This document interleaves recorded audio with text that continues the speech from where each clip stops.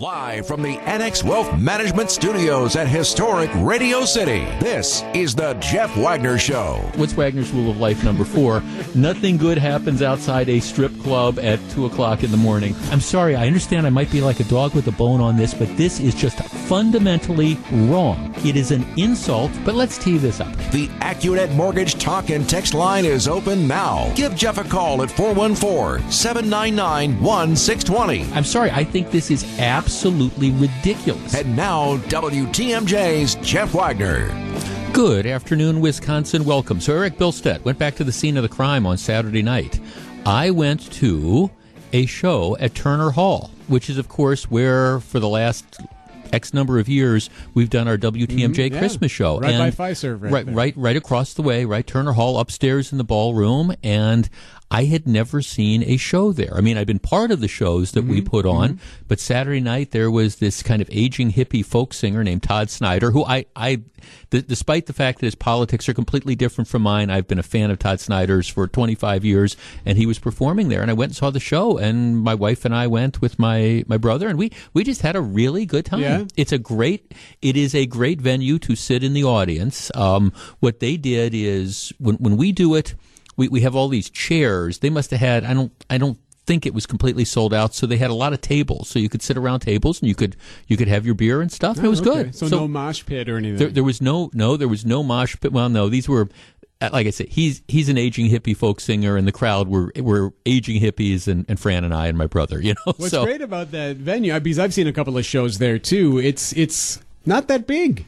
It's not, so you can actually get nice and close. The acoustics are pretty good. Right. The doors opened at 7. We got there about 7:15, and we were center, maybe like the equivalent of the fourth row. No, it was just great seats. We had a great time. If you follow me on Twitter at Jeff Wagner 620, there is a picture of my lovely wife and I sitting. Again, it's like I say, we were there at Turner Hall. It's not quite the WTMJ Christmas production, but then again, what is? I'm impressed with the Grateful Dead shirt you're wearing in that picture. Well, absolutely. Well, no, that's that's actually the Todd Snyder thing. And of course, the last thing I need is another tour shirt and all. I've told this story before.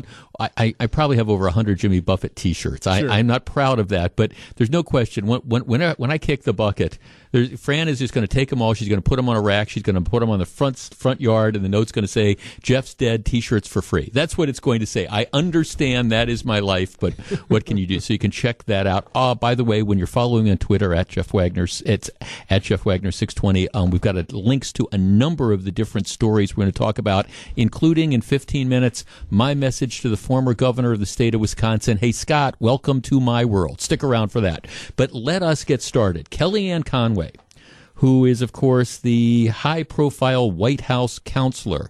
She and the interesting dynamic, of course, is her husband, who despises President Trump and gets all this attention, and you kind of wonder what that household must be like. But she's the White House counselor. She's one of the public faces of the Trump administration, and Kellyanne Conway is one of these people that you either love her or you hate her, depending on probably how you feel about President Trump. Well, anyhow, here is the story.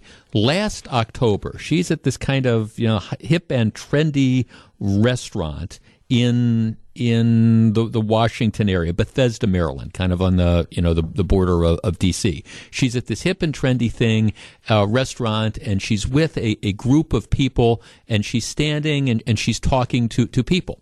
Somebody comes up from behind her and kind of grabs her shoulders and starts shaking her. All right. So she's like, all right, what's going on here? And they shake her. And she turns around and she thinks it's somebody like trying to get her attention, or maybe, one of the friends or somebody that's there at this thing. Well, it's not. It's this 63-year-old lady named Mary Elizabeth Innibinet. And she is not a fan of Kellyanne Conway. So she's come up behind Conway, and she's kind of grabbed her by the shoulders, and she's shaking her. And Kellyanne Conway turns around, and again, she thinks it's going to be a friend of hers. Well, it's not a friend. It's this lady who then starts screaming at her. Lady yells, "Shame on you," and then starts yelling other things at her. So she's in her face, and she is screaming at her after she's shaken her. Well, anyways, what ends up happening is the lady's created this disturbance. The cops end up coming. She is tossed out of the restaurant. All right. The prosecutors, actually the police who came and investigated this, they issue criminal charges against this lady who went up, grabbed Conway, shook her, and then yelled at her. And the charges are assault for making the physical contact with her, and then disorderly conduct for screaming in her face. Kellyanne Conway's story about this is, hey, she was out of control. She ought to pay for it. You don't have a right to touch anybody. She puts her hands on me. I said, get your hands off me. She put her hands on me, and she was shaking me. All right, that's what Kellyanne Conway says.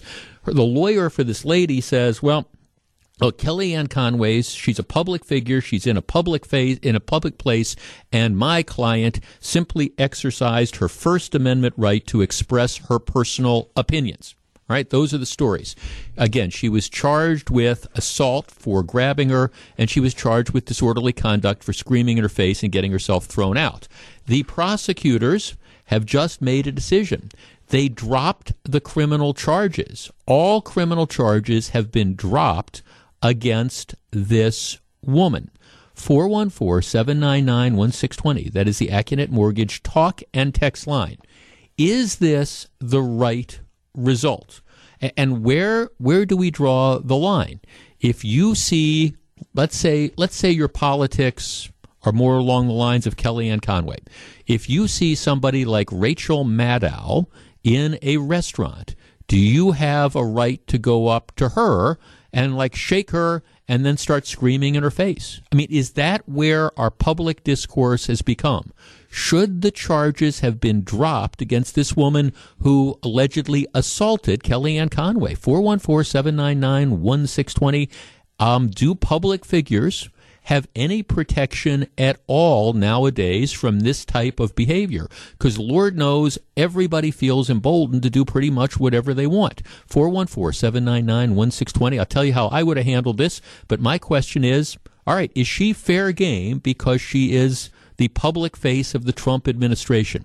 We discuss in just a moment. If you're on the line, please hold on. This is Jeff Wagner, WTMJ. Back to take your calls. Here's WTMJ's Jeff Wagner. For those wondering, the prosecutors essentially said the reason we dropped charges was the lady who accosted Kellyanne Conway had no prior criminal record, and Kellyanne Conway wasn't hurt. All right?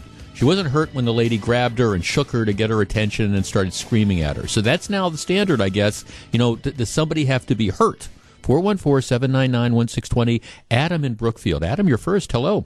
Yeah, good afternoon. That kind of decision is eventually going to get someone killed. I'd really like to hear the backstory and the real reason why they dropped charges, like the Smollett case. Someone pushed somebody's button and got it changed for political reasons or whatever. Right. It's just dangerous. Someone's going to get killed. Well, it is, and I guess that's at the very least. If you wanted to cut a plea agreement and say, okay, we're going to drop the assault charges, but you're going to have to plead to disorderly conduct because her conduct was clearly disorderly. Okay, maybe that's how you do it. But this idea that here we're going to let you come up and accost somebody in a public place, put your hands on them, shake them. Now, admittedly, she wasn't hurt, but all right, it's a fine line, and then start screaming at them again in a public place, creating enough of a disturbance that they have to toss the lady out. I just don't think you can look the other way on that. Like I say, no, I'm not saying the woman necessarily needs to go to jail for 5 years, and maybe the solution is, all right, you plead guilty to the disorderly conduct charge, we drop the more serious assault charge because nobody got hurt. But I mean, this one, again, it screams politics. And is that really the standard now, where anytime you see somebody who is a public figure that you don't like or disagree with, you can go up, you can lay your hands on them, and you can scream in their face? All right, where is this going to go? And you're right. Even though Kellyanne Conway wasn't hurt, she was clearly flustered by this confrontation. And I'm sure there's people on the left who are saying, okay, this is great. But again, let's reverse the situation. Say this is Rachel Maddow. Say this is, again, Nancy Pelosi. You grab her, you start screaming at her. You know darn well that a prosecutor wouldn't drop those charges. 414-799-1620. Let's talk to Dave in Green Bay. Hi, Dave. You're in WTMJ. Hey, it's Steve. Thanks for taking Hi, Steve. call. Sure. I don't understand that. I mean, it's pure and simple. It's assault. I can understand the First Amendment right, though I don't agree with it yelling at somebody, but that's just the age we live in. There's no polite political discourse, but you lay your hand on somebody, that's assault. I'd be curious to know what the grounds were for the prosecutor dropping it. Well, the prosecutor, I mean, I'll tell you, I mean, the prosecutor's justification is they say that she wasn't hurt. The woman who grabbed Kellyanne Conway has no criminal record, and that they didn't think if they prosecute her, they didn't think she was going to go to prison. Okay. Which is, so what? So, all right, even if I accept all that, that now means that you could go up and you can grab public figures? I mean, is that really where we are, and is that really a good idea? Yeah, no, thanks for the call. I mean, that, and see, and that's the problem with this. And again, I would challenge the prosecutor if this were an icon of the left, if this were a Nancy Pelosi, if this were an Alexandria Ortiz, Ortiz, you know what would happen. And if somebody made the decision that they were going to drop charges and she was confronted and physically manhandled like this, you know darn well that there'd be no political taste at all for dropping the charges. Now, again, I'm not arguing the lady needs to go to prison for 5 years, but yeah, you get something on her record. Mark in Hartford. Mark, you're on WTMJ. Good afternoon. Hi, Jeff. Calling from on the road, kind of, but again, great topic. Thank you. I had to call into this one. I half the tongue-in-cheek called your screener and said, is this lady that accosted Kellyanne Conway related to Jussie Smollett, or are they the same political persuasion? Yeah. Because apparently they're golden. Anybody else would have charges filed against them. Like I was telling your screener, the police, 95% of the time, when they file charges, they're right. They got enough to go to court. They almost always get a conviction. And I don't know where this happened. I guess it happened in Washington, D.C. It was a Tony restaurant in Bethesda, Maryland, which is kind of on the Beltway there. But yeah, Kellyanne Conway is there. She's at this gathering with friends and stuff, and this lady sees her and makes a beeline for her and grabs her and starts screaming at her. That's what happened. But Bethesda, Maryland is close to Washington, D.C. Right. You're in the aura of a liberal Democrat-run city, and if this had been reversed and this had been Jussie Smollett, or it would be a hate crime. Cortez, it would have been front page news. Yep. There would have been a show trial. There would have been a permanent record. But seeing how it's the other way around, it's like, oops, never mind. Yeah, right. No, exactly. Thanks for the call. And that's, look, again, that's the unfairness of this. You have to be able to do something, because when you do stuff like this, it just emboldens the crazies to go up and grab people. And this idea that, well, she has a First Amendment right because Kellyanne Conway is a public figure. Oh, okay, I understand, but that doesn't give her a right to behave in a disorderly fashion. And in this case, obviously, it wasn't just Kellyanne Conway walking by and the lady saying, "Shame on you." All right, that's a whole different story. I mean, that kind of stuff comes with the territory. But this was a situation where the woman decided to get physical, lay her hands on Kellyanne Conway, and then not just say shame on you, but apparently just start getting in her face and yelling all sorts of stuff, to the point that the lady had to be removed from the restaurant. So this isn't just a comment in passing. This is somebody that wanted to speak her mind, and that's okay. That's okay that she did it, but the idea that you can do this type of stuff and not have any consequences, that's where I think the problem is. When we come back, a message to the former governor of the state of Wisconsin. Hey, Scott, welcome to my world. Stick around.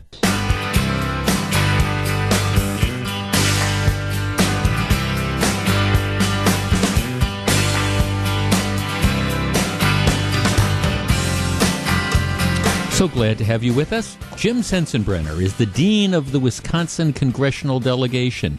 He has been in office, I believe, since 1978. I've known Jim for years and years and years. I like him a lot. He is I think it would be fair, and I say this with affection. He represents one of the most conservative, Republican-leaning districts in the country. So he's not in danger of losing his seat.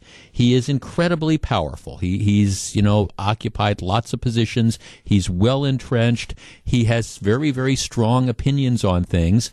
And interestingly enough, and I say this with affection, Sensenbrenner is notoriously thin-skinned. He just is. He's a prickly kind of guy, and he doesn't mind picking fights, and that's part of his charm. All right.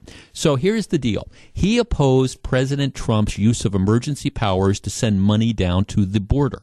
He thought that it wasn't that he didn't think there's a problem at the border. It was that he didn't think that this was something that was appropriate to declare an emergency and override the will of Congress. I, by the way, agree with him. Not because I don't think that there is an emergency down at the border, but because I'm worried about the precedent it sets when, President Bernie Sanders decides Congress won't give him money for some, national Medicare for all program. So he comes in and declares a national emergency and takes trillions of dollars. That is the concern about this. Anyhow, former Governor Scott Walker, who is trying to, and appropriately so, trying to keep his name in the news. He's got political ambitions for 6 years from now or whatever. So he's been doing this stint up the dial on talk radio, doing talk shows. And so he's doing a talk show. Dan Bice has this report, and I've linked to it on my Twitter account at Jeff Wagner 620. So Walker is doing his talk show. And Walker starts criticizing Republicans who opposed Trump on this border thing. He doesn't call out Sensenbrenner by name, but he says that. So Jim Sensenbrenner apparently hears this and becomes irritated that Walker is criticizing at least Sensenbrenner's position, even if not Sensenbrenner.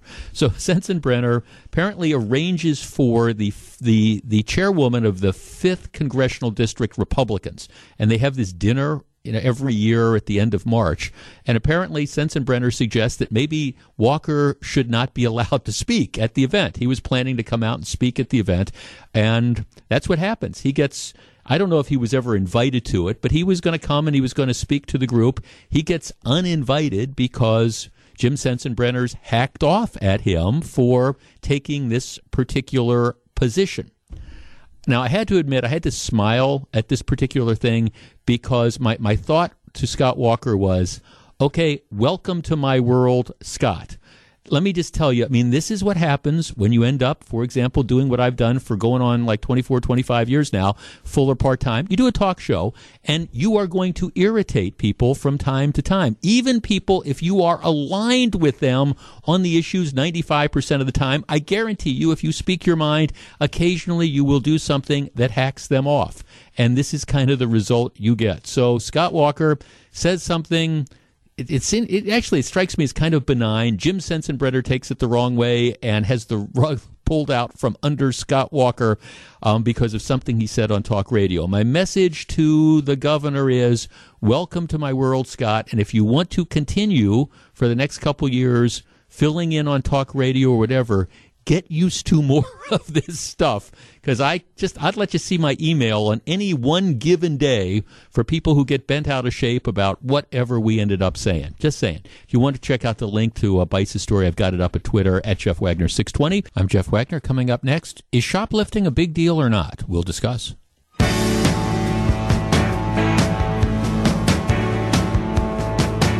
We're back. This breaking news story, if true, if you are a college basketball fan in this area, it's a big deal. It's no secret. I go to all the Marquette University basketball team games. The team had a very, very good year. They kind of cratered at the end of the year, lost, 5 out of the last 6 or 6 out of the last 7, got blown out at the first round of the NCAA tournament. But they were viewed, a lot of the preseason polls and estimates from next year had them as a top 10 team. So the breaking news story, and this is, Lance Allen on today's TMJ4 is reporting that the Hauser brothers. Sam Hauser just finished his junior year. These are both guys from Stevens Point. Sam Hauser just finished his junior year at Marquette. His younger brother, Joey, just finished his freshman year at Marquette. And these were mainstays of the team. I would say Sam Hauser, as a junior, was probably the number 2 go-to guy on the team.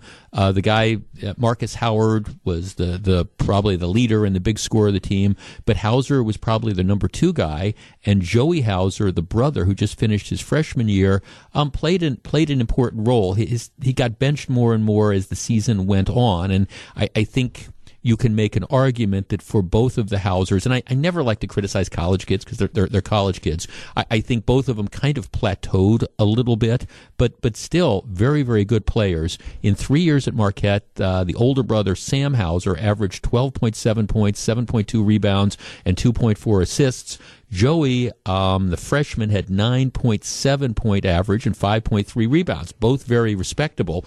The report is that both of them have decided to leave the Marquette program and enter the NCAA transfer portal process. What this means is they will have to sit out a year. So you've got Sam Hauser, who's only got 1 year left. He's going to have to sit out that year before he can play wherever he's going to play. For Joey Hauser, he'll have 3 years of eligibility left. But as you looked at the Marquette program, these guys were, I think, being counted on to progress and be key elements of a team. I don't know what the story is. One of the knocks, and I like their coach, Steve Wojciechowski, on a personal level. I like him a lot. One of the issues that have been there is that they've lost a number of players over the years for transfers and things like that. So I don't know exactly what the backstory is. But in a situation like this, it's not common for a guy who's one of your stars who has 1 year left of eligibility. Sometimes you go to the NBA, all right, that happens. But it's not common for one of the guys who's one of your stars who has 1 year of eligibility left to suddenly transfer and his brother goes along with him. I'm sure there's more to this story. Maybe it's a dispute over playing time, et cetera, et cetera. But there's no way you can look at this and not see this as a blow to the Marquette's men's basketball program for next year. So we'll be continuing to follow this. Again, it's Lance Allen reporting that both of the brothers are, in fact, leaving Marquette, and the question becomes, how are they going to be replaced? And I don't know if we'll ever know the full story about that, but if it's true, it's, again, not a positive for the program. And again, one of these questions that you raise about the coach is, what's going on that you have these star recruits and that you lose them. All right, let us completely and totally switch gears.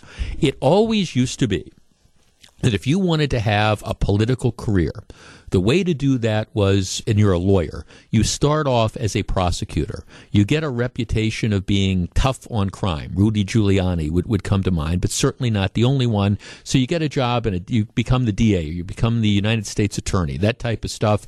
You get a reputation as a crime-busting, no-nonsense guy that's going to lock up people, and that's always been the way to success.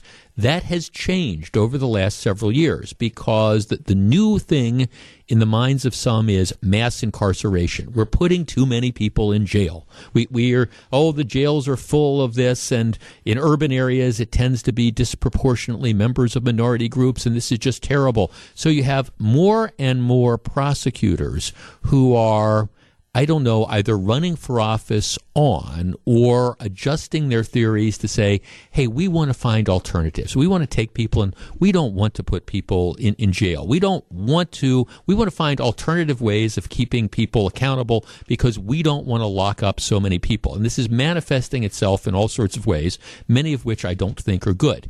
Here is the latest development, and it comes from the district attorney in Dallas, who's one of these touchy-feely, new, I don't want to lock people up, I want to try to find all these different alternatives. So he came out last week and he announced a new policy that was going to be going into effect.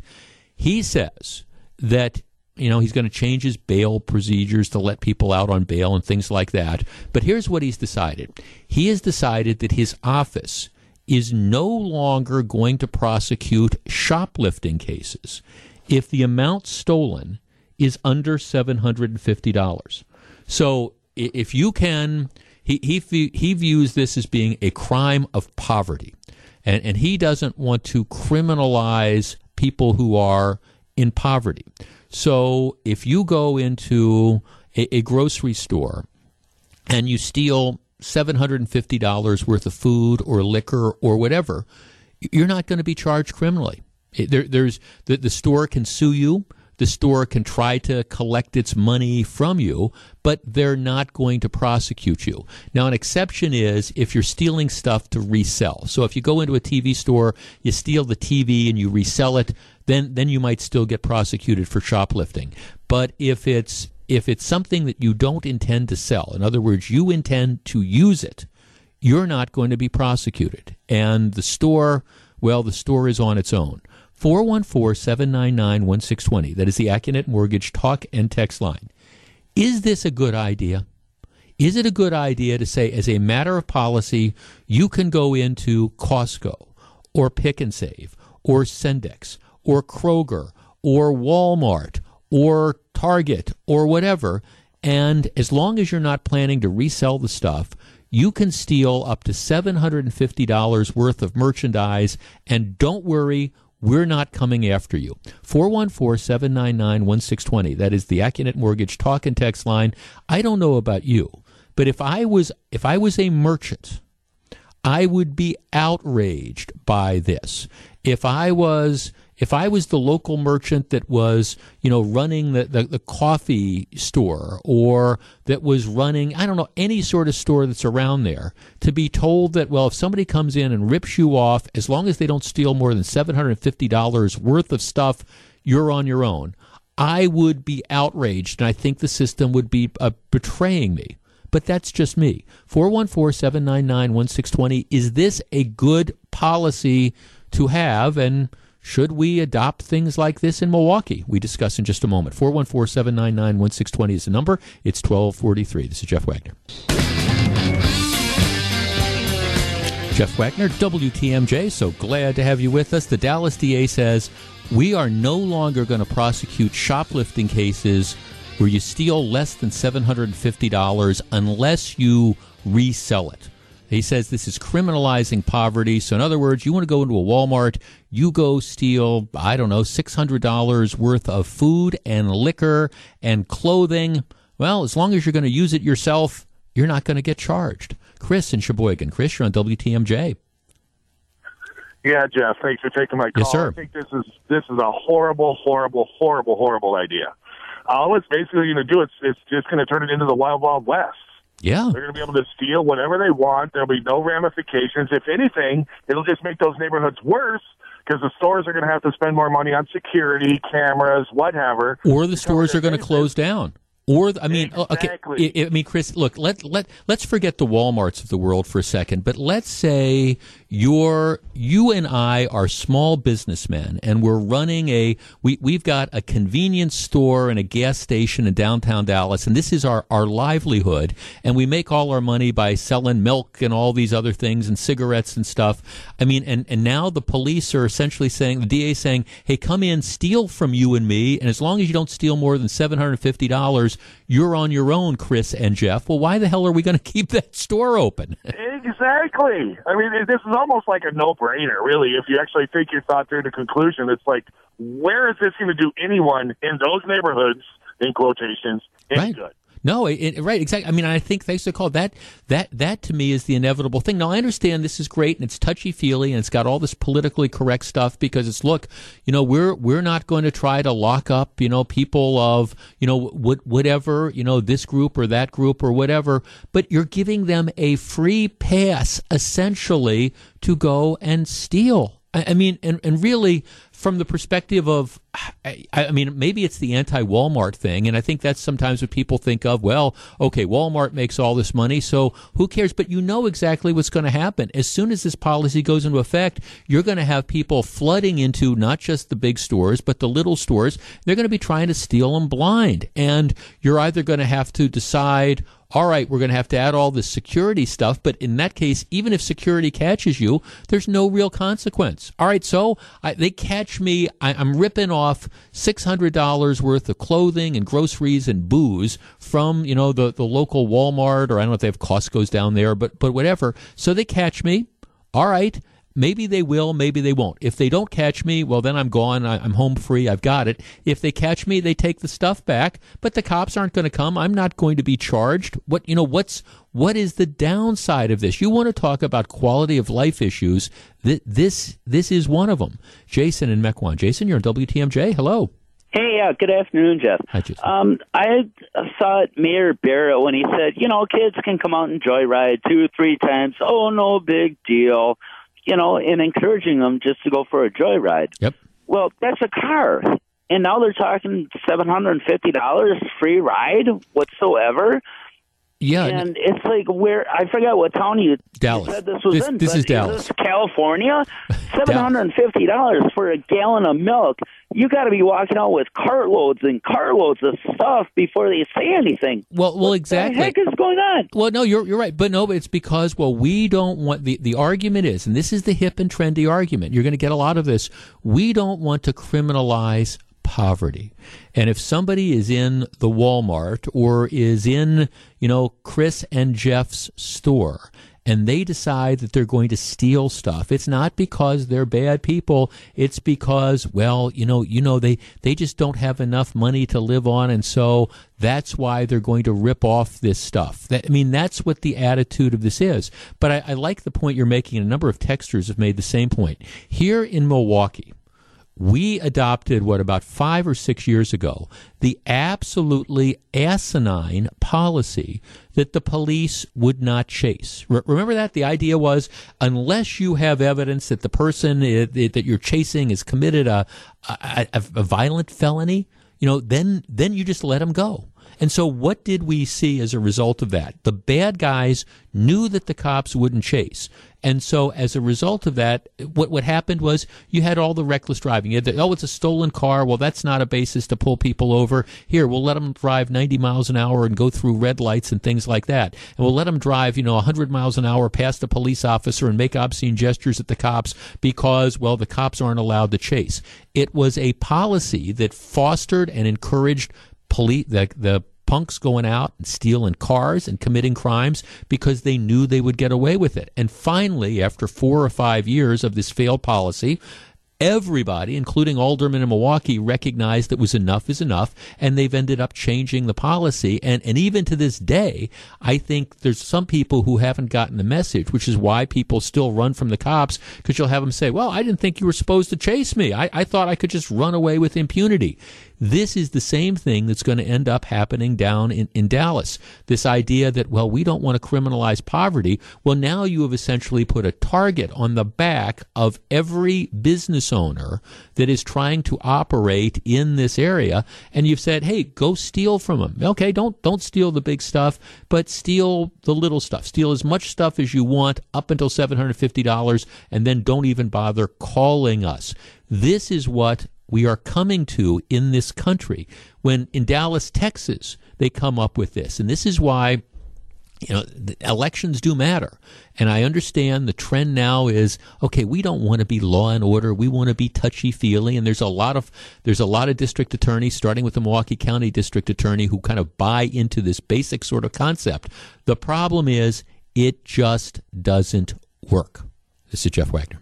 W277CV and WTMJ Milwaukee. From the Annex Wealth Management Studios, this is News Radio WTMJ.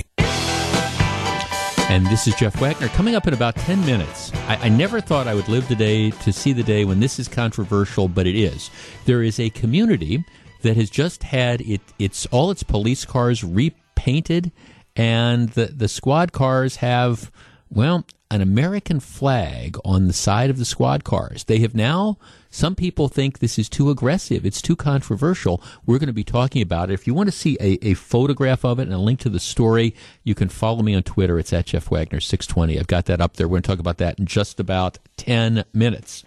All right. There are interesting weekend in sports.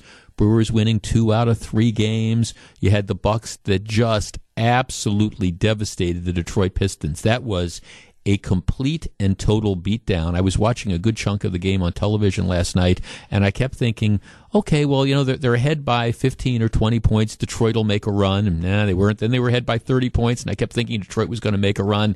Now, there was no run to be had. I mean, the Bucks were cooking, they were just blasting on all cylinders and just blew the Pistons out. And boy, there's no reason to think that this is going to be a competitive series at all. So that was a big story. But let's face it.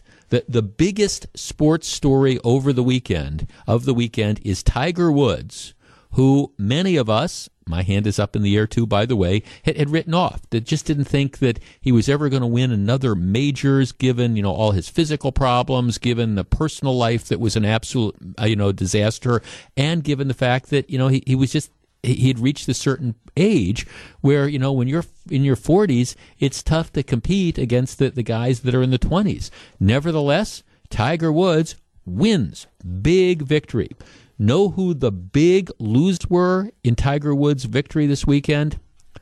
Well, a couple sports books in Las Vegas. Now, there is this mythical place called Las Vegas where you can go and you can bet on results. Last week,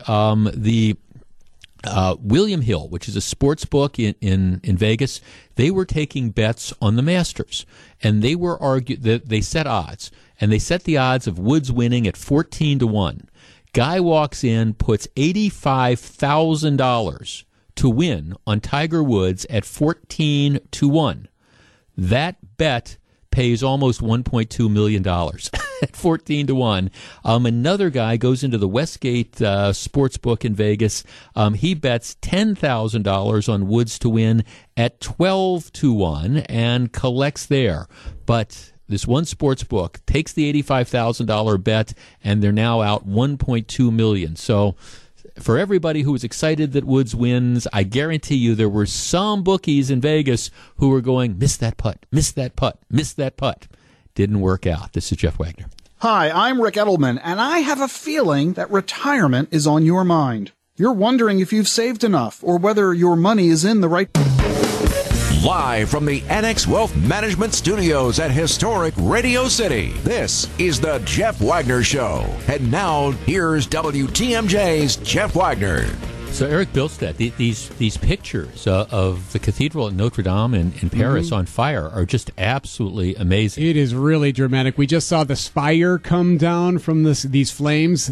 It is unbelievable how tall some of those flames are crawling into the sky. Now, the initial reports, or at least some of the report, the Daily Mail, for example, is saying that there was construction, restoration work that was going on, and who knows? But for anybody around here, remember the Trinity Lutheran fire from a couple years ago. Right. That was again this old church. You have the work that's going on, and somebody leaves a heat gun out or whatever that was, and the whole thing just goes up. And I think of that every time because on my way from where I park to Fiserv Forum, the shuttle just goes past that church every day, and you just kind of see it. And they're years away from having that reopen. Now, here's the interesting thing. The Cathedral at Notre Dame was built in 1160. It goes back to 1160.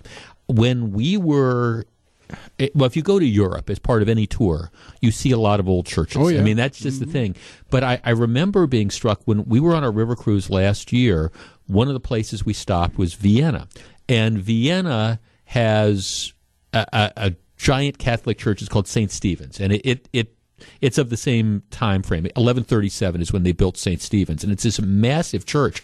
But I remember Fran and I walking around it. The guide was saying there's always restoration work. Depending on where you are, what side, huge scaffolding. Yeah. There is never a time when they're not doing some sort of restoration on this massive church. Well, you think of how big they are and how old these things are. Right. And in this one, I mean, obviously, we're not there, but this doesn't look good. I mean, they've had reports of the roof collapsing. We saw that spire go down just a few minutes ago. I mean, this looks devastating for that church. Well, right, and the question becomes, how do you put it out? I mean, when again, because look what happened with the Trinity Lutheran Church is here on a much smaller scale. They're just there's so much stuff that can burn there. How do you get in? And just think about the destruction if you're pouring water into this. And of course, Notre Dame and the interesting thing, St. Stephen's, again in Vienna. St. Stephen's survived World War II. I mean, a lot of the churches did not survive World War II. Of course, Notre Dame did as well. But there's always work that's going on. And if this turns out to be like the Daily Mail suggests, that just construction workers mishandling stuff, it just it's the pictures are just absolutely incredible. It's not even close to getting put out either. I mean, no. You just see like, and again, there's just large pillars of flame that's coming up from the entire building. And you're right, you can see all the scaffolding that's there as well. So that stuff is on fire, and it's how do you put it out? And what a tragedy, because one of the great things about traveling is you go to some of these places, and you now I admit that after you've seen 5 old churches, maybe well, that's kind of it, right? Sure, I mean, you go to every town, but I'm not minimizing this. They're just beautiful, and they all have their different styles and things like that. And it's just spectacular to sit in some of these churches, and you think, oh my gosh! I mean, there were this church has been here for 900 years. Yes. That's the architecture too. I mean, just the way it looks. Right. It's just amazing, and you have these places all over. I've ever told you this story. Years ago, we were doing a listener trip through the south of France. And we pull into, there's a town called Aix, is what the name of the town is. And it dates back to the time of Christ. So you're walking around this town that is, thousands of years old. And there's this little restaurant that is essentially in a cave. And this has been, people live there, but it's like in this cave, in this little town that's 2,000 years old.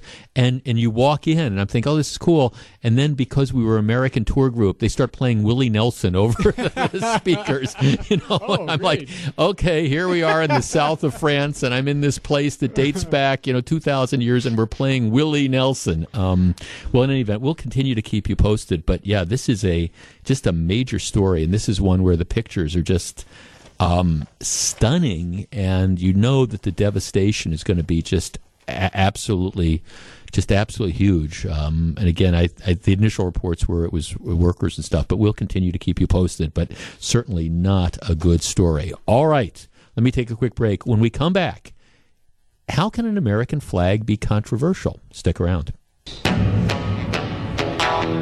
We're back. My regular producer, Gru, on vacation yet again. Roadkill back for another day. Are you enjoying today's show? Oh, absolutely. You learning stuff? It's been a little hectic, though. Yeah, goodness. Right, but you're learning stuff about the history. All right, see, that's what we're here for. Entertaining, informative, hectic. Anything but boring. Anything but boring, right? That is the goal. Matter of fact, and we will continue that for the next couple hours. All right. If you follow me on Twitter, it's at Jeff Wagner 620. I've got a link to this story in the LA Times. Laguna Beach is a relatively small beach community. It's about halfway between LA and San Diego, but it's right on the ocean. It's a wonderful community. Matter of fact, like interesting trivia or just trivia, my parents, when they were first married, my dad was in the Marine Corps and he was stationed out there, and they lived in Laguna Beach for little bit of time. So I've been back to the community. It's a nice community. That gives you the idea. All right, here's what they decided to do. They decided a while back that they were going to refurbish their police cars. They've got like 13 police cars in the fleet. And they decided, all right, here's what we want to do. We want to make them stand out. So they decided they were going to, first of all, paint them black and white. So most of the police car will be black. On the side of each car, they will put, it's like they'll paint the side, and by side I mean from like the front door back through the back door, okay, and these are like SUVs. It will be white. And then what they do is on that white background, they'll put in big letters the word police on each side. And then what they've done is that they use an American flag motif. So the word police, red, white, and blue, it's got stars, it's got stripes. It is an American flag motif. And they thought, okay, number one, this looks kind of sharp. And number two, and they say, well, we're kind of an artsy community, and this looks kind of sharp. And number two, they think, hey, this is this is good. This is America. You've got it's flags. This is government. All good.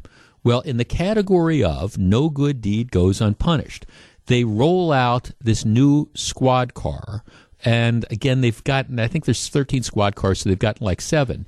And now they are hearing all sorts of criticism from people. Now, some people think, hey, this is great, it's patriotic. But many people are complaining that, hey, this is too aggressive. And the city council is going to review this tomorrow night.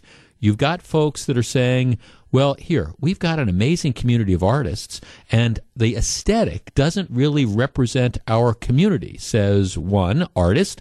It feels very aggressive. It's aggressive to have an American flag on a police car.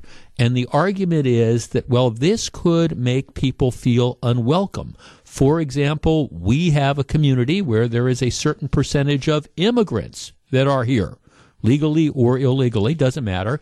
They might be offended by the American flag on the side of the car.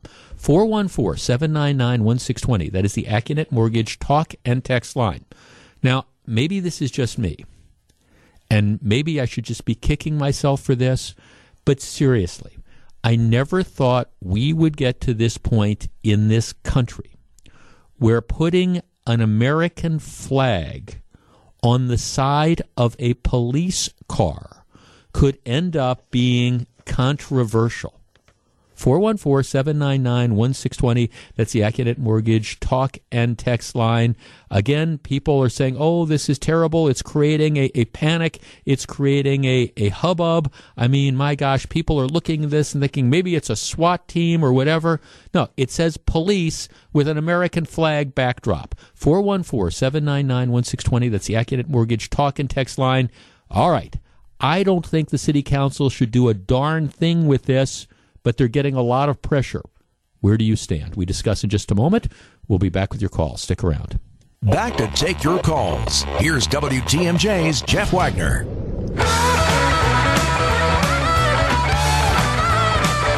We're back. Tom in West Bend text Jeff, if they would remove the American flag from the squad cars in my community, I would have the for sale sign up the next day. It's as simple as that. Here's another text. If anyone's offended by our flag, they should go to the country of the flag that they want to represent. 414-799-1620. Let's talk to Jack in Milwaukee. Jack, you're first. Good afternoon. Hi, Jeff. Hi, Jack. You there? I'm going to be for 4 years. We have a house there and a house in Milwaukee. Okay. And it's a real non-story because the relationship between the police and the community, now remember, it is a small community. There's only 23,000 residents. But the problem is we get 4.5 million guests a year, and it's all for the beaches. So as far as this being a story, it's not a story there. People love the police there. They have a great relationship with the police there. They're well respected. Actually, this weekend they have coffee with the police. So the police will set up a table and throw out donuts and coffee, and they'll be in different neighborhoods, and they're great. They're really a what's the issue with why would there be this push to take the American flag off the side of the squad cars? I don't think it's a push by anyone other than maybe, an oversensitive person there. But as far as the community, now remember, Orange County is a very strong Republican stronghold, which just got their tail handed to them in the last election. Right. Okay, so Jack, you tell me, all right, so the meeting is tomorrow. Your guess is that the city council is not going to back down and force these American flags off of the squad cars? Oh, no. I would say the city council is going to say, no, it's a non-issue. Let's move on to some business of real concern for the residents. Okay, well, Jack, I appreciate your perspective, and I hope that's what happens.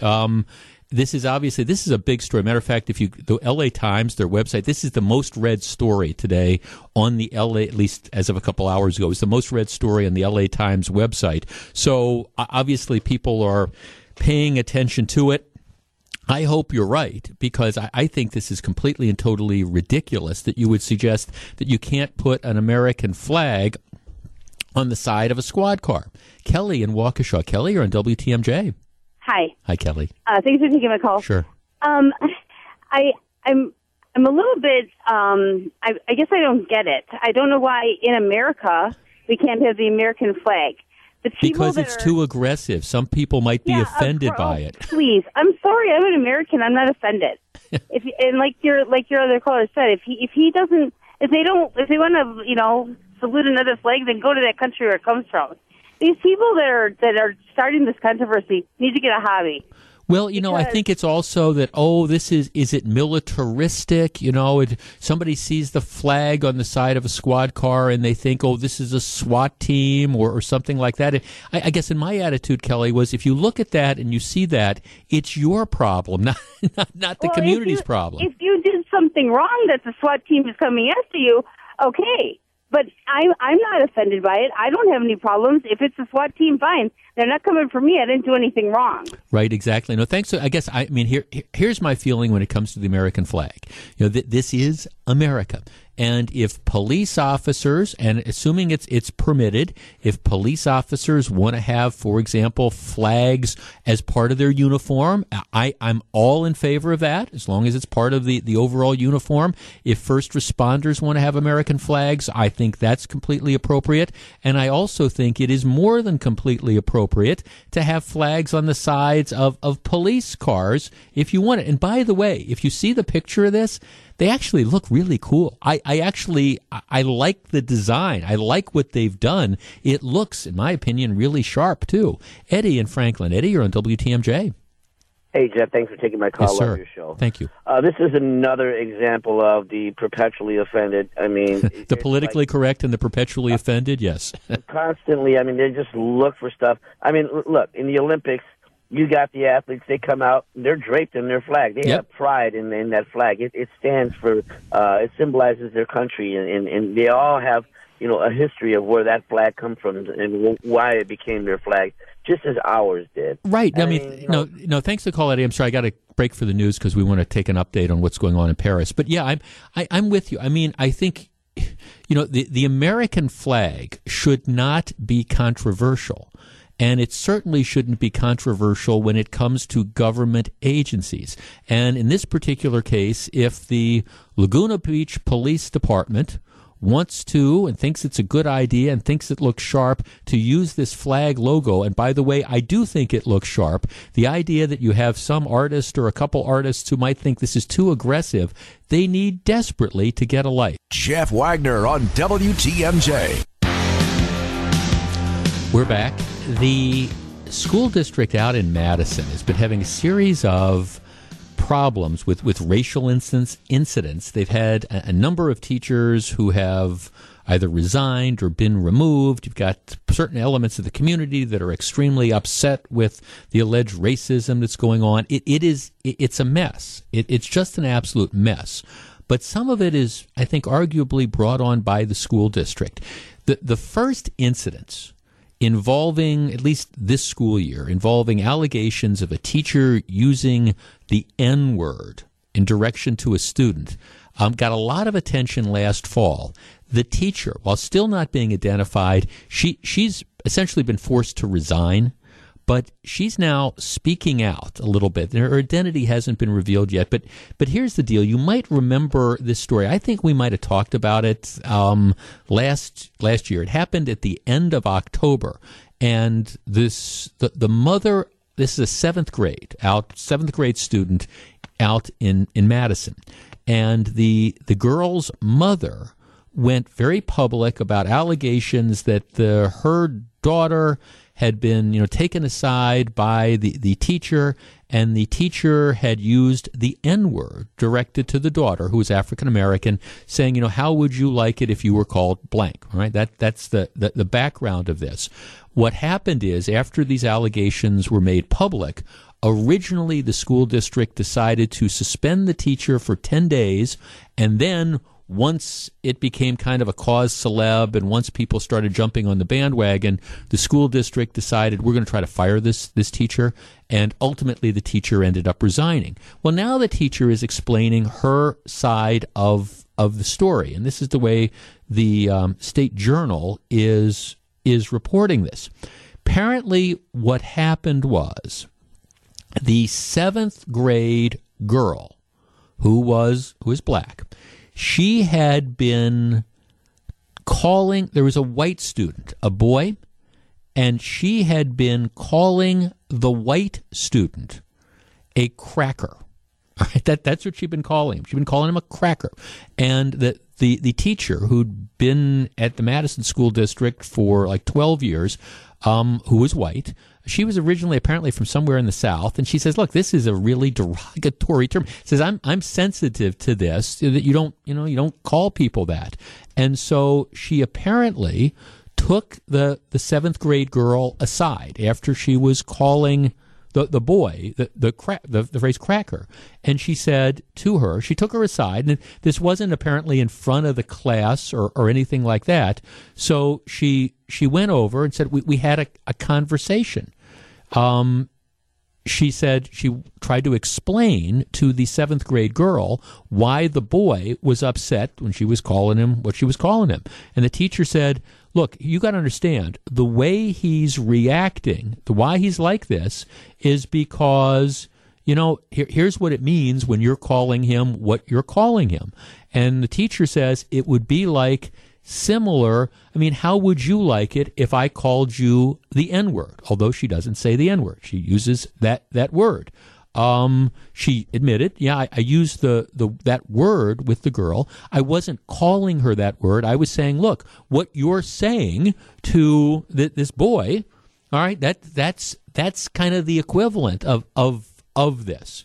The teacher said the girl did not appear upset by the conversation. She simply said, she said, "Do you want to talk about this somewhere else?" She said, we walked into another classroom. We discussed, this. I explained to her why what she was saying was hurtful and it was inappropriate. And yes, I did say you wouldn't like it if somebody used, and then she used the N-word. All right. So the 7th grade girl calls her mother calls some activists, and then everybody descends on the school, and there's pressure brought on the teacher. And ultimately the school was trying to fire her, and she ended up quitting on her own. All right. Our number is 414-799-1620. That is the Accunet Mortgage talk and text line. Now, I hate that word. I think the world would be better off if nobody used that word. And it drives me crazy when you turn on, certain movies or you listen to certain songs and you've got that word being used. And I don't buy the idea that it's appropriate for some people to use it, not appropriate for others. It is a very, very hateful and a harmful word. And I just think the world would be a better place if we just collectively said, we don't care if you're white or black or brown or green or blue, you should not use that word. But this is the context of how the teacher confronted it. You had the child who was using a derogatory term to refer to one of her classmates. And in trying to make the point, the teacher takes her aside and says, all right, look, this is inappropriate. This is the history of this word. You wouldn't like it if I called you blank. Well, then why are you, what are you saying it to this kid? All right, 414-799-1620. That is the Accunet Mortgage talk and text line. All right, now again, the teacher voluntarily resigned after the school district decided a 10-day suspension isn't enough. We want to try to fire her. But I want to talk about the broader picture. Is this something in the context, is this something that the teacher should have been suspended for? Is it something that they should have tried to fire the teacher for? I mean, again, this is how it happened. The teacher's trying to use this as a learning experience. She probably should not have said that word, but given the point she was trying to make and given what the girl was doing in the first place. Was she that out of line? At least out of line enough that it should have cost her her job. We discuss in just a moment. If you're on the line, please hold on. 414-799-1620. That's the Accunet Mortgage Talk and Text line. This is Jeff Wagner on WTMJ. Before you're hitting line drives and flashing your leather out there, We're back. And by the way, if I have offended anybody by using the word cracker, I apologize. It is not in a malicious fashion. It is simply, again, to try to prove a point about this particular story. And by the way, I think the N-word is hateful. I think it should not be used, period. It should not be used, period. At the same time, I do think that when you look at, all right, what is going to be the discipline for something, in this particular case, I look at what this teacher did, and she's not calling the kid that name. She's trying to make a point. Now, you might argue that that word is not the equivalent of what the kid said, but regardless, I do think you have to look at what the intent is in trying to figure out what appropriate punishment is. 414-799-1620. Michael in Glendale. Michael, you're first. Good afternoon. Well, thanks for taking my call. Yes, sir. The reason for my call is I had the exact same experience, verbatim almost, right here in the Glendale River Hills School District, where my daughter had sent a Snapchat or a text 2 years ago on MLK Day saying some flowery, nice things about Martin Luther King. And she then got a text or a Snapchat back saying, "What do you know about this, you cracker?" Okay. So I took umbrage and went to the disciplinarian and the principal to discuss it. And I imparted to them that if this were inverted, actually there was no, she would be expelled, my daughter would be expelled. And in their infinite wisdom, they said, well, but that didn't happen. And that, to me, was just kind of mind-blowing. So I was asking for an apology, a written apology of some sort. And I got nothing. Right. So it was okay. It was okay to essentially call your daughter that particular word, and it was no big deal. It was no big deal, and I was trying to point out the irony of the situation by inverting it, and it was kind of on deaf ears. Yeah. So well, I have empathy for this teacher. Yeah. No. Thanks again. And again, it's. I'm not going to necessarily argue that the two words are equivalents. And arguably because of the and that's why I hate the N-word. I hate it. It's one of the reasons it just drives me crazy when you watch the Quentin Tarantino movie and that's every third word that's there, or when you listen to some rap music or whatever and it's every third word. I hate that word because I do understand the history of that word and what it was all about, and it's one of the reasons it drives me crazy that you have people that say it and throw it around, and I think they normalize it, and that all bothers me. But I do think you have to look at it in context, and whether it's okay, you're reading Mark Twain to the class, all right, but no, we can't say that, or you can't put on the performance To Kill a Mockingbird because the text of the play has that word in it, or in this particular case, the teacher not calling the kid that word, but rather trying to make a point saying what you're saying to this white student is incredibly hurtful, and now the Madison School District, now again, ultimately, she ended up resigning rather than fight it, but should this have been something that she was disciplined for in the first place? You can argue that maybe it wasn't the best of judgment, but she wasn't trying to be hurtful. Let's talk to Jeff in Glendale. Jeff, you're on WTMJ. Hey, Jeff, how you doing? I'm going to try really hard to stay on point here. As far as the teacher goes, she did not say the word. All she said was the N-word, and now No. Let me be clear. She didn't say the N-word. She said that word. I'm using the N-word because obviously she did say the word? She did. No. She did say the word. How would you like it if somebody called you blank? Okay. Yeah. No. She did say the word. No. Well, it really doesn't change my point, anyways. It's an attack on our freedom of speech. I think she was wrong. If you're going to be in a school I mean, you're going to get attacked on everything. First of all, any white person, we're going to get attacked on anything now. And I'm talking not just racial, but even, sensitive and being in the safe space. And, you don't call him and he's or her. And it's just an alt-right attack. A little story that happened where I was in a store and a lady was on the phone and she was just talking to a friend and really, really loud, and I couldn't hear her to conduct my business. And she was black, and I said politely, I said, would you mind taking your phone conversation outside, please? Because I can't hear and conduct my business. And right away, she turned it into a racial thing. Yeah, thanks for the call, Jeff. Yeah, I mean, I wasn't sure quite where we were going with that. Yeah, but I look. See, here's the thing. Matter of fact, I have a texter that makes this point. Screaming racism over everything only cheapens true racism and distracts from actual evil. Yeah, I guess I agree with that. And I think, unfortunately, we just all go to, we go to like DEFCON, 5 just right away. Okay, so I understand the girl who, she calls her mother and says, oh, the teachers, used this word and directed to me. And okay, I understand the mother's upset. She comes over and she brings, her friends and everybody's complaining.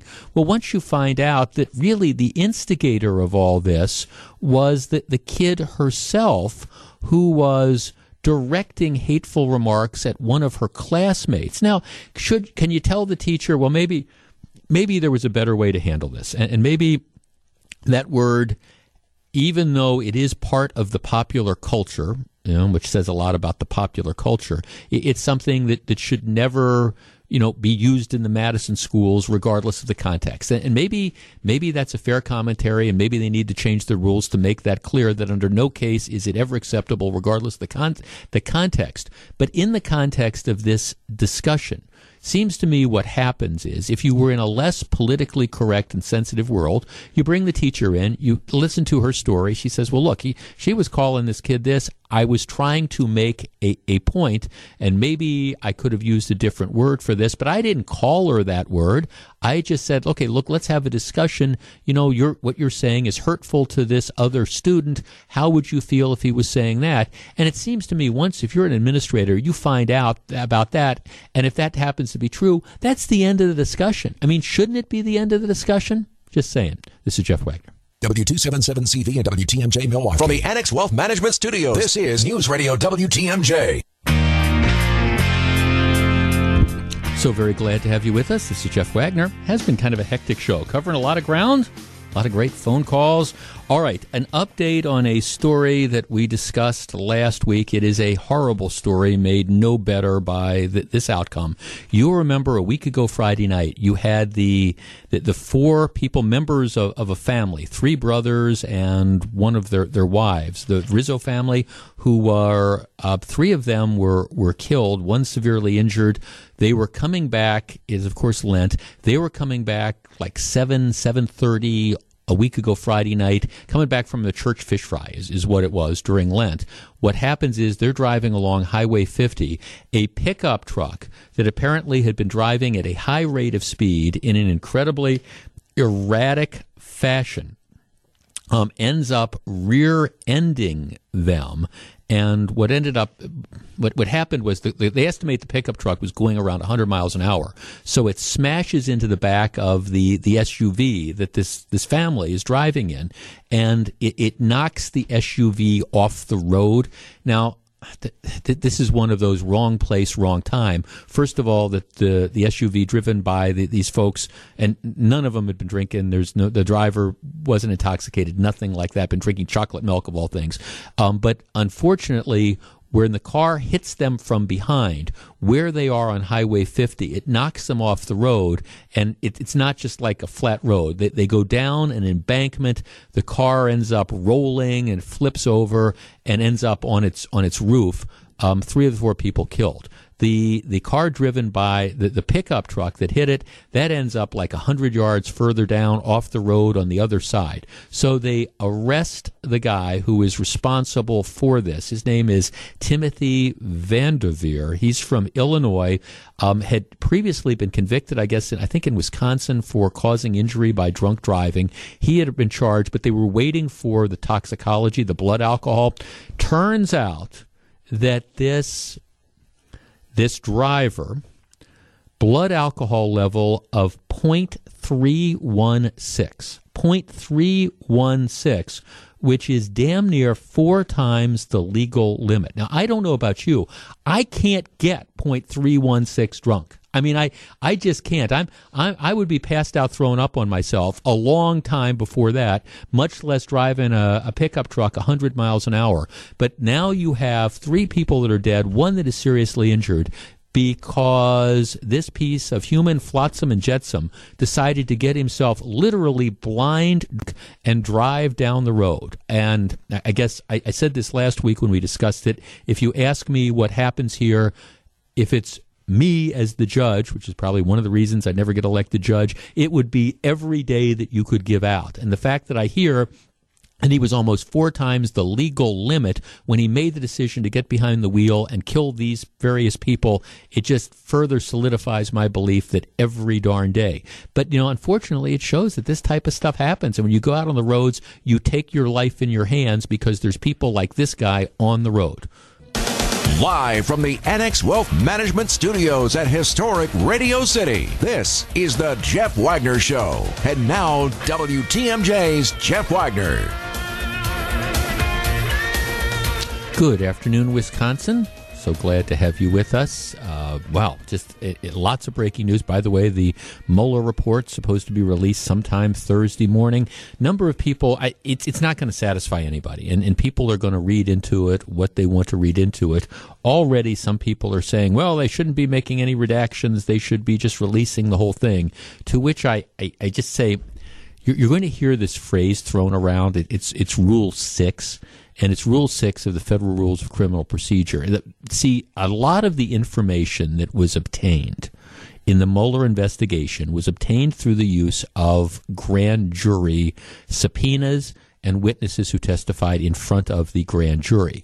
There is a specific federal law which says that grand jury information has to remain secret. I mean, now there are certain exceptions. For example, if criminal charges are issued and somebody's brought to trial, they have a right to see, a limited use of the grand jury information. For example, if a witness had testified against them in the grand jury, they have the right to have access. The accused has the right to have access to that so they can impeach them at the trial. Did they say something different under oath in front of the grand jury than they did at trial? Things like that.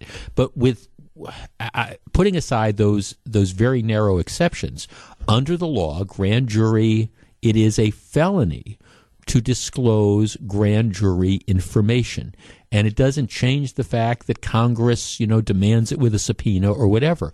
And so that's what they're doing right now. You've got Department of Justice lawyers and special prosecutor, special counsel lawyers, and they're going through this report and they're editing it to remove references to what was said or presented in accordance with grand jury subpoenas. Now, I understand that's going to not make some people happy, and they're going to say, well, we have a right to see everything. Well, the answer is no.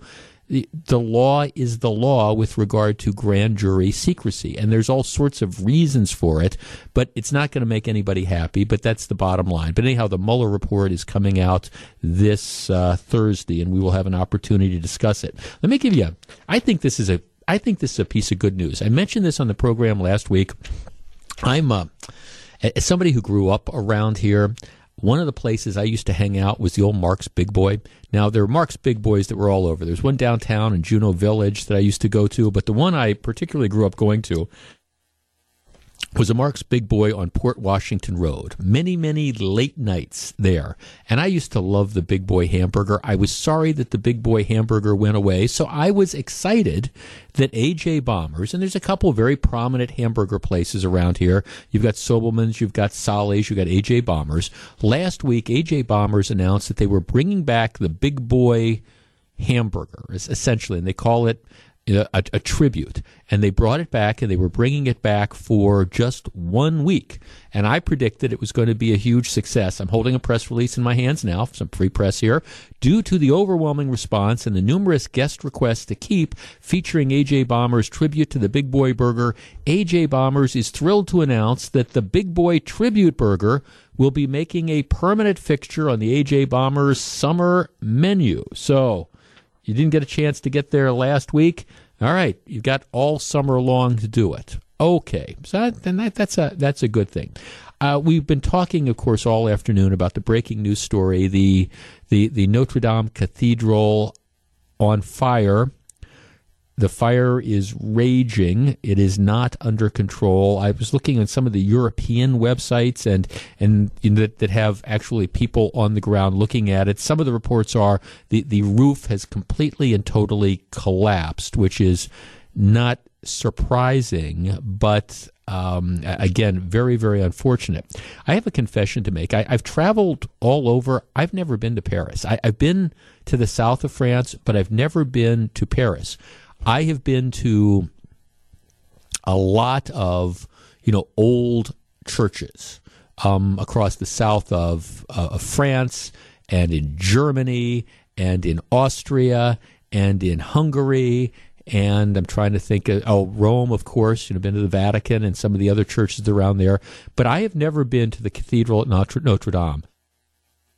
Other than, I mean, I've seen the pictures, and I've got to imagine it's just absolutely spectacular.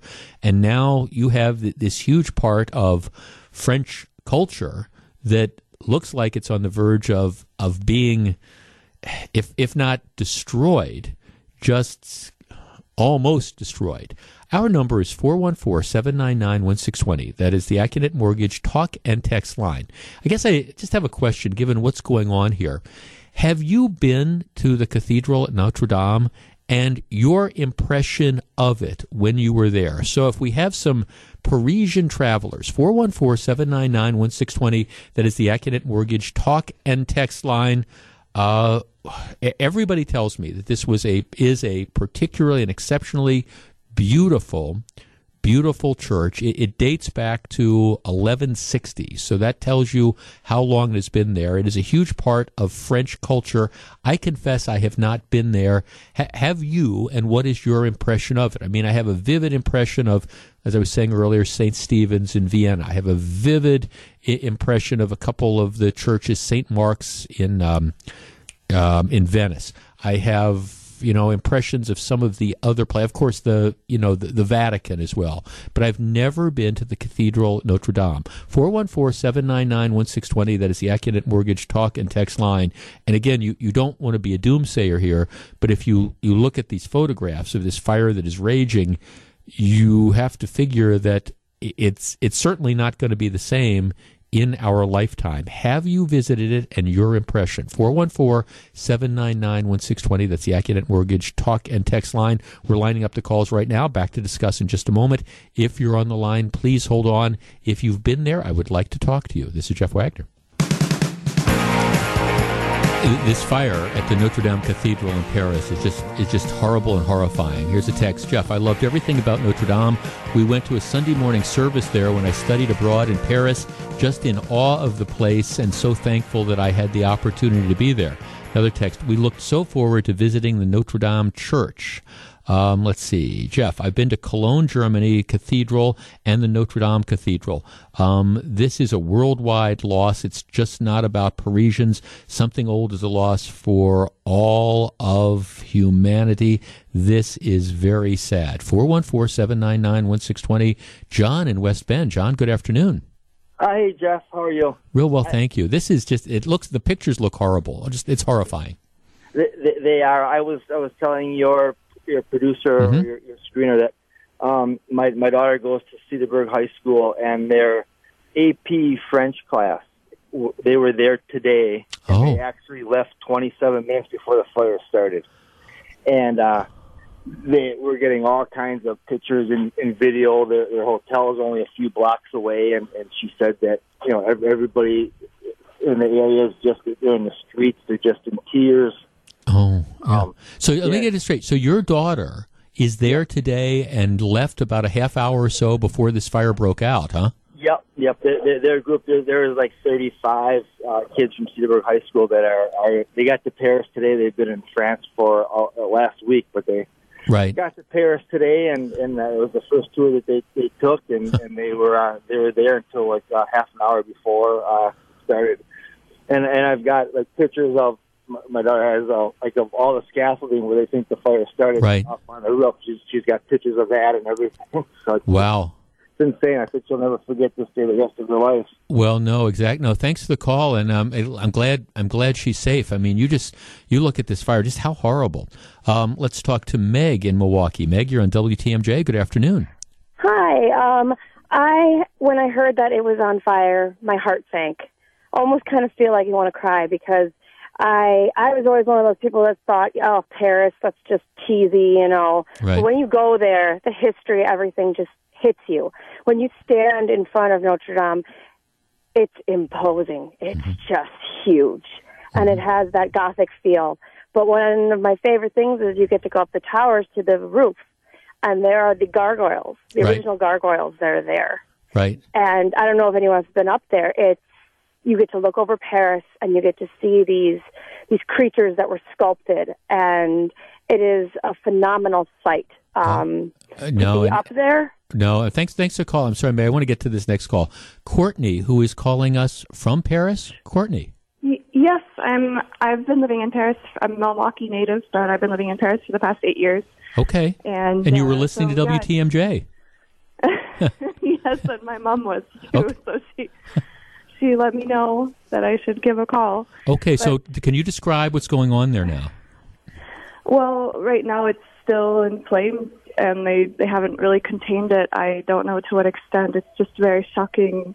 We don't know when it's going to stop, pretty much. I mean, no one has any news on exactly when it's going to stop. We're supposed to get rain later on this evening, but but we're afraid the towers are just going to go down or something. It's just, we don't know to what extent.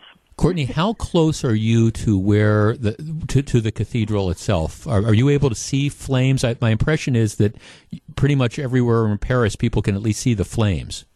Yeah, well, from my apartment, you can see smoke. I mean, you can see the smoke coming up because Paris is a very dense city, so we're very close. I mean, everything is within proximity. It's really close, so everyone can see the smoke billowing up, and it's impressive. It's really sad.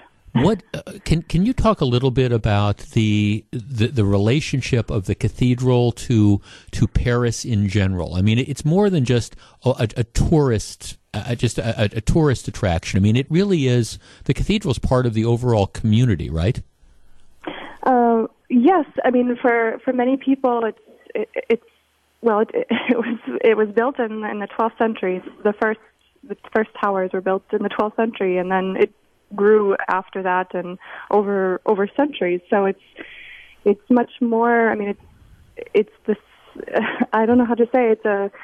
It's just a building that has built on itself over the years, over the centuries, and so it's for some people a place of worship. A lot of people a tourist destination. It's an impressive monument. It's a symbol of Paris. It's a symbol of France, and it's just presidents. I mean, presidents had their, had their burial ceremonies there, their funeral. I assume that you've been there more than once or on a couple occasions since you've lived there. Yes, I have, and I was just there on Saturday, just by chance, because there are the cherry blossoms that are all around So it's beautiful to walk around it because there are a lot of, the spring foliage is beautiful. So I have to imagine trying to fight a fire at a location like that, given the history and how old the building is and how much stuff it will burn easily. It's got to be just a bear to try to do that. Yeah, I mean, I have no idea to what extent. I mean, it's got to be huge. It does. Okay. Well, Courtney, I appreciate you joining us. You be safe there. Can I ask you to? I'm going to put you on hold for just a second because my producer wants to talk to you. Okay. Thank you. All right. So you just hang on there. We're going to take a very quick break. Back with more in just a moment. We're back. Thanks to Courtney for calling us from Paris. Apparently watching this go on. They're hoping. Let me just share with you a couple texts here. Jeff, I've been to Notre Dame, and this is absolutely heartbreaking. It is an indescribable place. I haven't been there, but I have been to some of the other grand churches in the world. And one of the things that always strikes me is that you walk into these places, and we had this experience when we were doing our river cruise, and we started in Budapest. And you walk into some of these churches, and you just look at them, and you think about what it took to build them, what it would have taken to build them in modern times, much less what it would take to build them in the 12th century. Jeff, I've been to Notre Dame. This is absolutely heartbreaking. It is an indescribable place. Jeff visited Notre Dame in 2004, climbed the, I believe, 400 steps to the bell towers. You could walk from one bell tower to the other on a skinny walkway. Great views. Got to see the gargoyles up close on top, etc. Okay, here's one. Jeff, I am a retired fire chief. A few years back, my wife and I visited Paris and went to Notre Dame. I remember looking at inside the building and thinking what a bear it would be to fight a fire there, and what a shame it would be because it would probably burn to the ground. Ironic. Now, hopefully that's not the case. And as Courtney was saying, that they're man, I'm looking at the pictures, and it's this fire is devastating. It's gutting this building.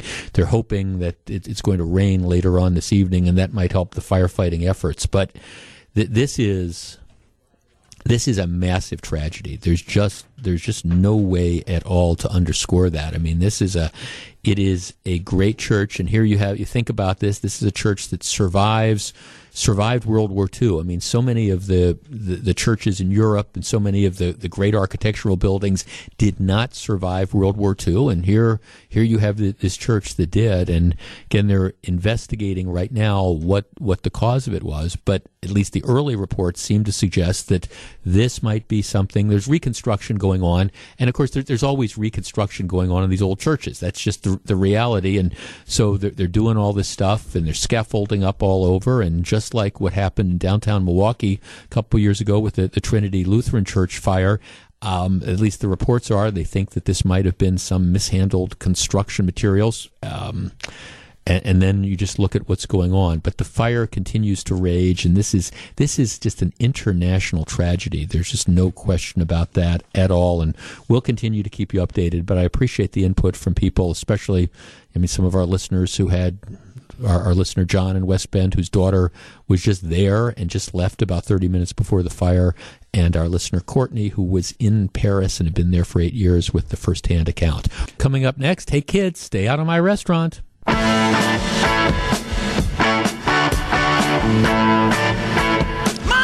We're back.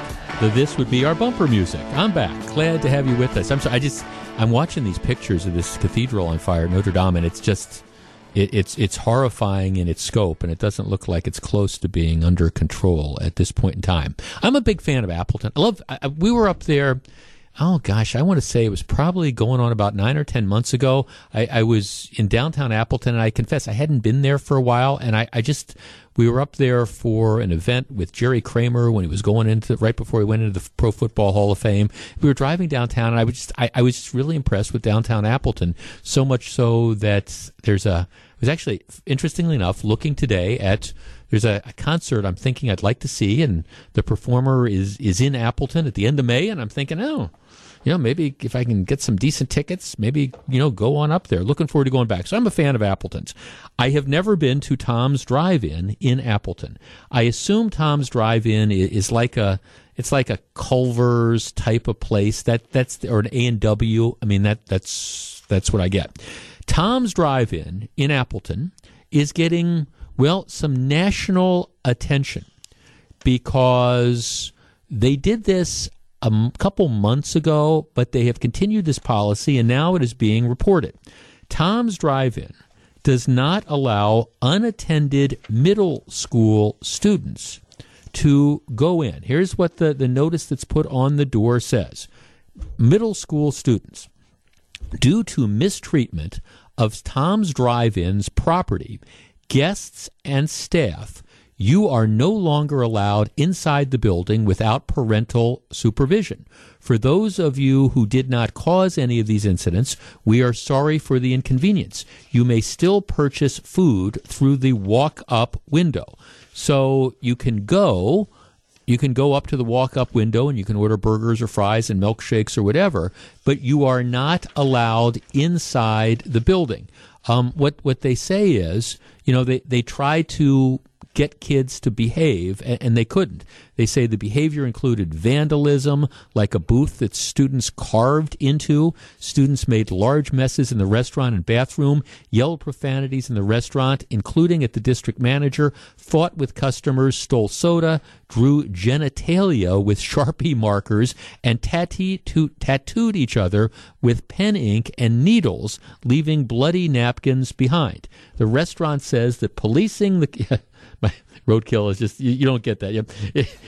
Got some prison tattoos going on over here. Right. It doesn't occur to you. Here, let's go sit in Culver's and let's kind of try to do our own prison tattoos. Yes, exactly.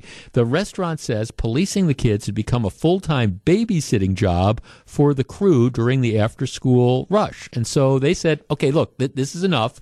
And they intend to keep this policy, no unattended middle school kids allowed in the restaurant until the end of the school year, and then they say that they're going to reassess. But they essentially say enough is enough.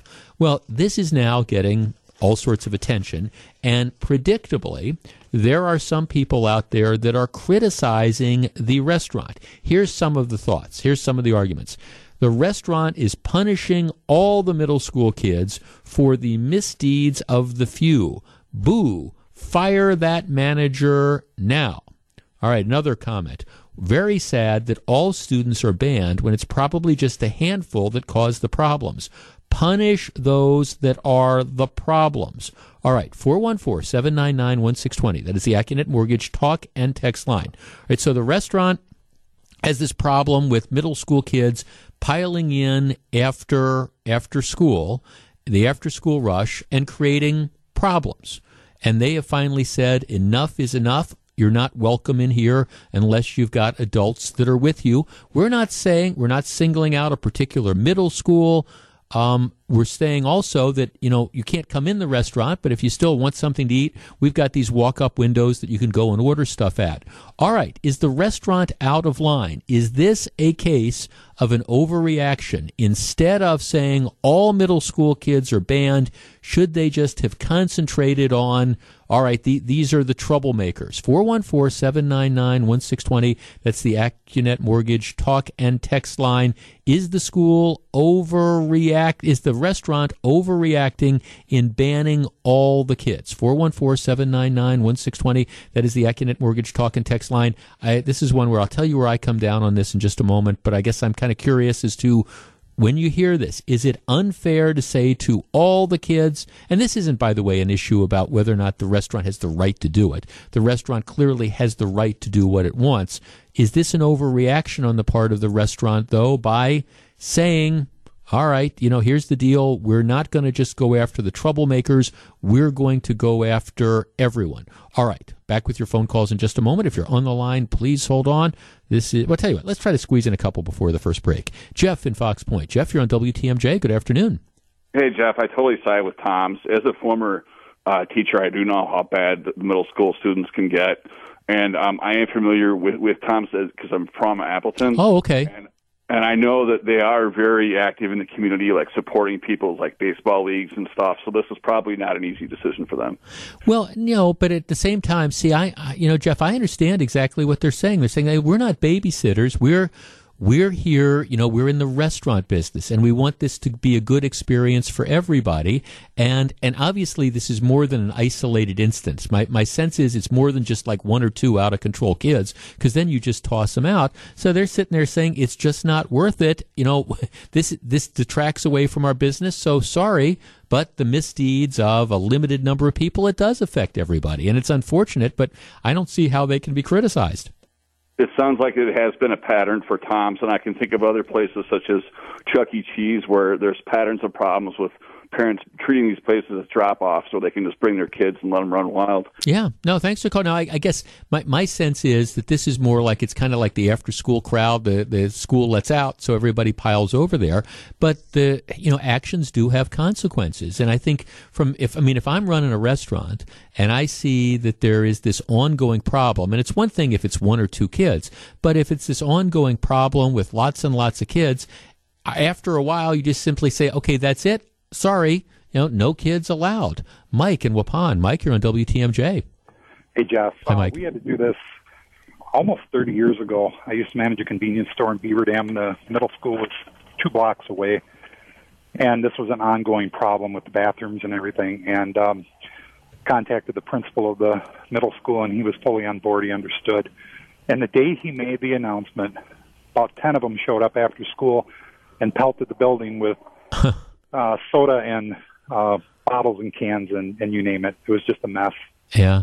Well, that's why, Mike, it's not uncommon for convenience stores to put up signs saying, no more than 2 students allowed in the store at any given time. That's not, it's unfortunate, but it's not that unusual. I see that all the time. Well, we started with no more than 2, and then our bathroom access was on the outside, not on the inside. And so when we started the 2-person limit, then they started going after the bathroom. So okay. We had to do the ban entirely.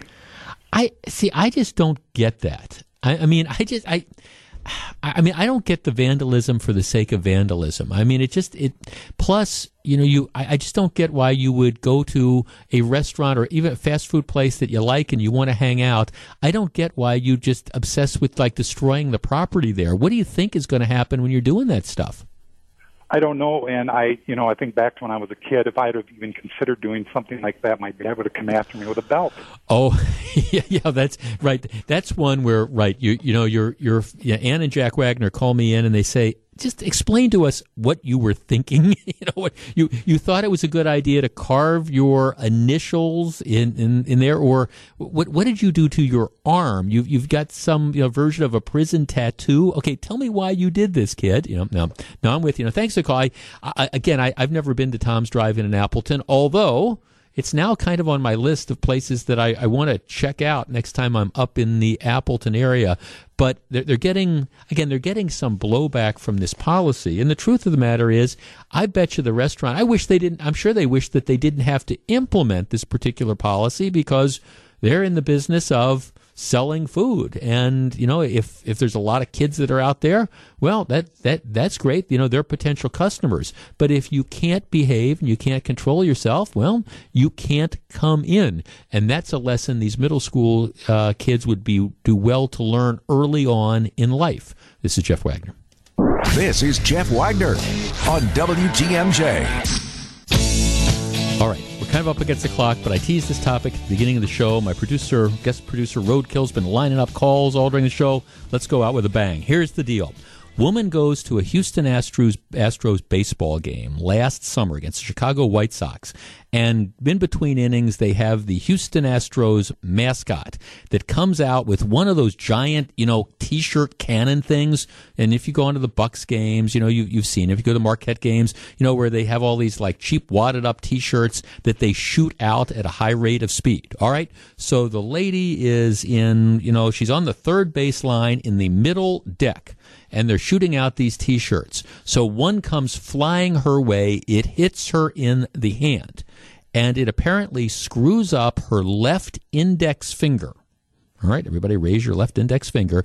It screws it up pretty badly. The T-shirt hits it. Her finger apparently shatters. She's had 2 surgeries on this so far, over $40,000 in medical expenses. She has now filed a lawsuit against the Houston Astros for this, for shooting the T-shirt into the crowd, she wants $1 million. She wants her medical damages bills, and she wants up to $1 million. She says, look, this isn't like a foul ball coming into the stands. This is not part of the game. I didn't sign up for this, and this crummy T-shirt has now shattered my finger, and it's not going to be any good for the rest of my life. All right, we only got a couple minutes. 414-799-1620. That is the Accunet Mortgage talk and text line. You see these things all over. Brewers games, Bucks games, Marquette games. It's not an uncommon thing. And more now, you have not just the cheerleaders that run out and throw the T-shirts into the crowd. You have these big, fancy bazooka-type things that shoot 15 or 20 or 30 T-shirts, all at once. The crowd ends up going wild. People jump all over each other trying to get the T-shirts and things like that. So here is my question. Let us assume for the sake of argument that the woman is telling the truth. She gets hit in the hand by this projectile that's being shot by the team's mascot. Is she entitled to compensation, or is this just one of the things that happen? And I will tell you, this is the recovering lawyer in me. When I go to these things, I do watch these guns shooting these things off, and I keep thinking, man, if one of these things, if somebody's not looking and it hits them in the face, it could put an eye out. In this case, it breaks a hand. The recovering lawyer in me has always wondered about this sort of stuff. Do you think the woman has a claim? I'll tell you where I come down on this in just a minute, but let's get a couple calls. 414-799-1620. Bill in Oshkosh. Bill, you're on WTMJ. Good afternoon. Good afternoon, Jeff. How you doing? I am well, thank you. Does this woman have a claim? No. Simply because of the fact that's one of the hazards of going into a baseball game. You don't plan on getting hit by a foul ball. Right. But if you're not paying attention, fine. She didn't have to grab after that T-shirt. That's her problem. Does it matter that this isn't a part of the foul ball is a part of the game? This is like an entertainment thing that's being conducted in the middle, in between innings. Does that make any difference at all? No, she didn't have to reach after it. Okay. All right. Okay, thanks for the call. I want to try to get as many calls as I can possible. Let's talk to Gail in Green Lake. Hi, Gail. You're on WTMJ. Hey, how you doing? Hey, that goes back to the previous caller. Maybe she didn't sign up for it, but she definitely had no problem putting her hands up in the air trying to catch it. What if she wasn't trying to catch it? What if this is one where she wasn't paying attention and it just hit her? Does that make any difference or no? Nah, no. Okay. No, not at all to me. Okay, so when you're in the stands, you kind of have this duty to pay a little bit of attention, and if you get hit, it's your problem. That's right. Okay. All right, thanks for the call. 414-799-1620. I always wonder about these things because I watch these T-shirts getting shot into the stands, and I watch the scramble, and candidly, a lot of times it's less about in my mind, it's less about what happens if the T-shirt hits you. It's more about, you have these 5 people that are wrestling over each other, and what happens when one goes, head over tea kettle and ends up hurting themselves. 414-799-1620. So far, not too much sympathy for the lady. Jim in East Troy. Jim, you're on WTMJ. How you doing? Real well, thank you. What do you think? Does she have a case? Well, I've caught in many of these. You have? Years. Really? Yeah, I've never gotten one. I'm lucky. I don't know why. It just seemed to come my way.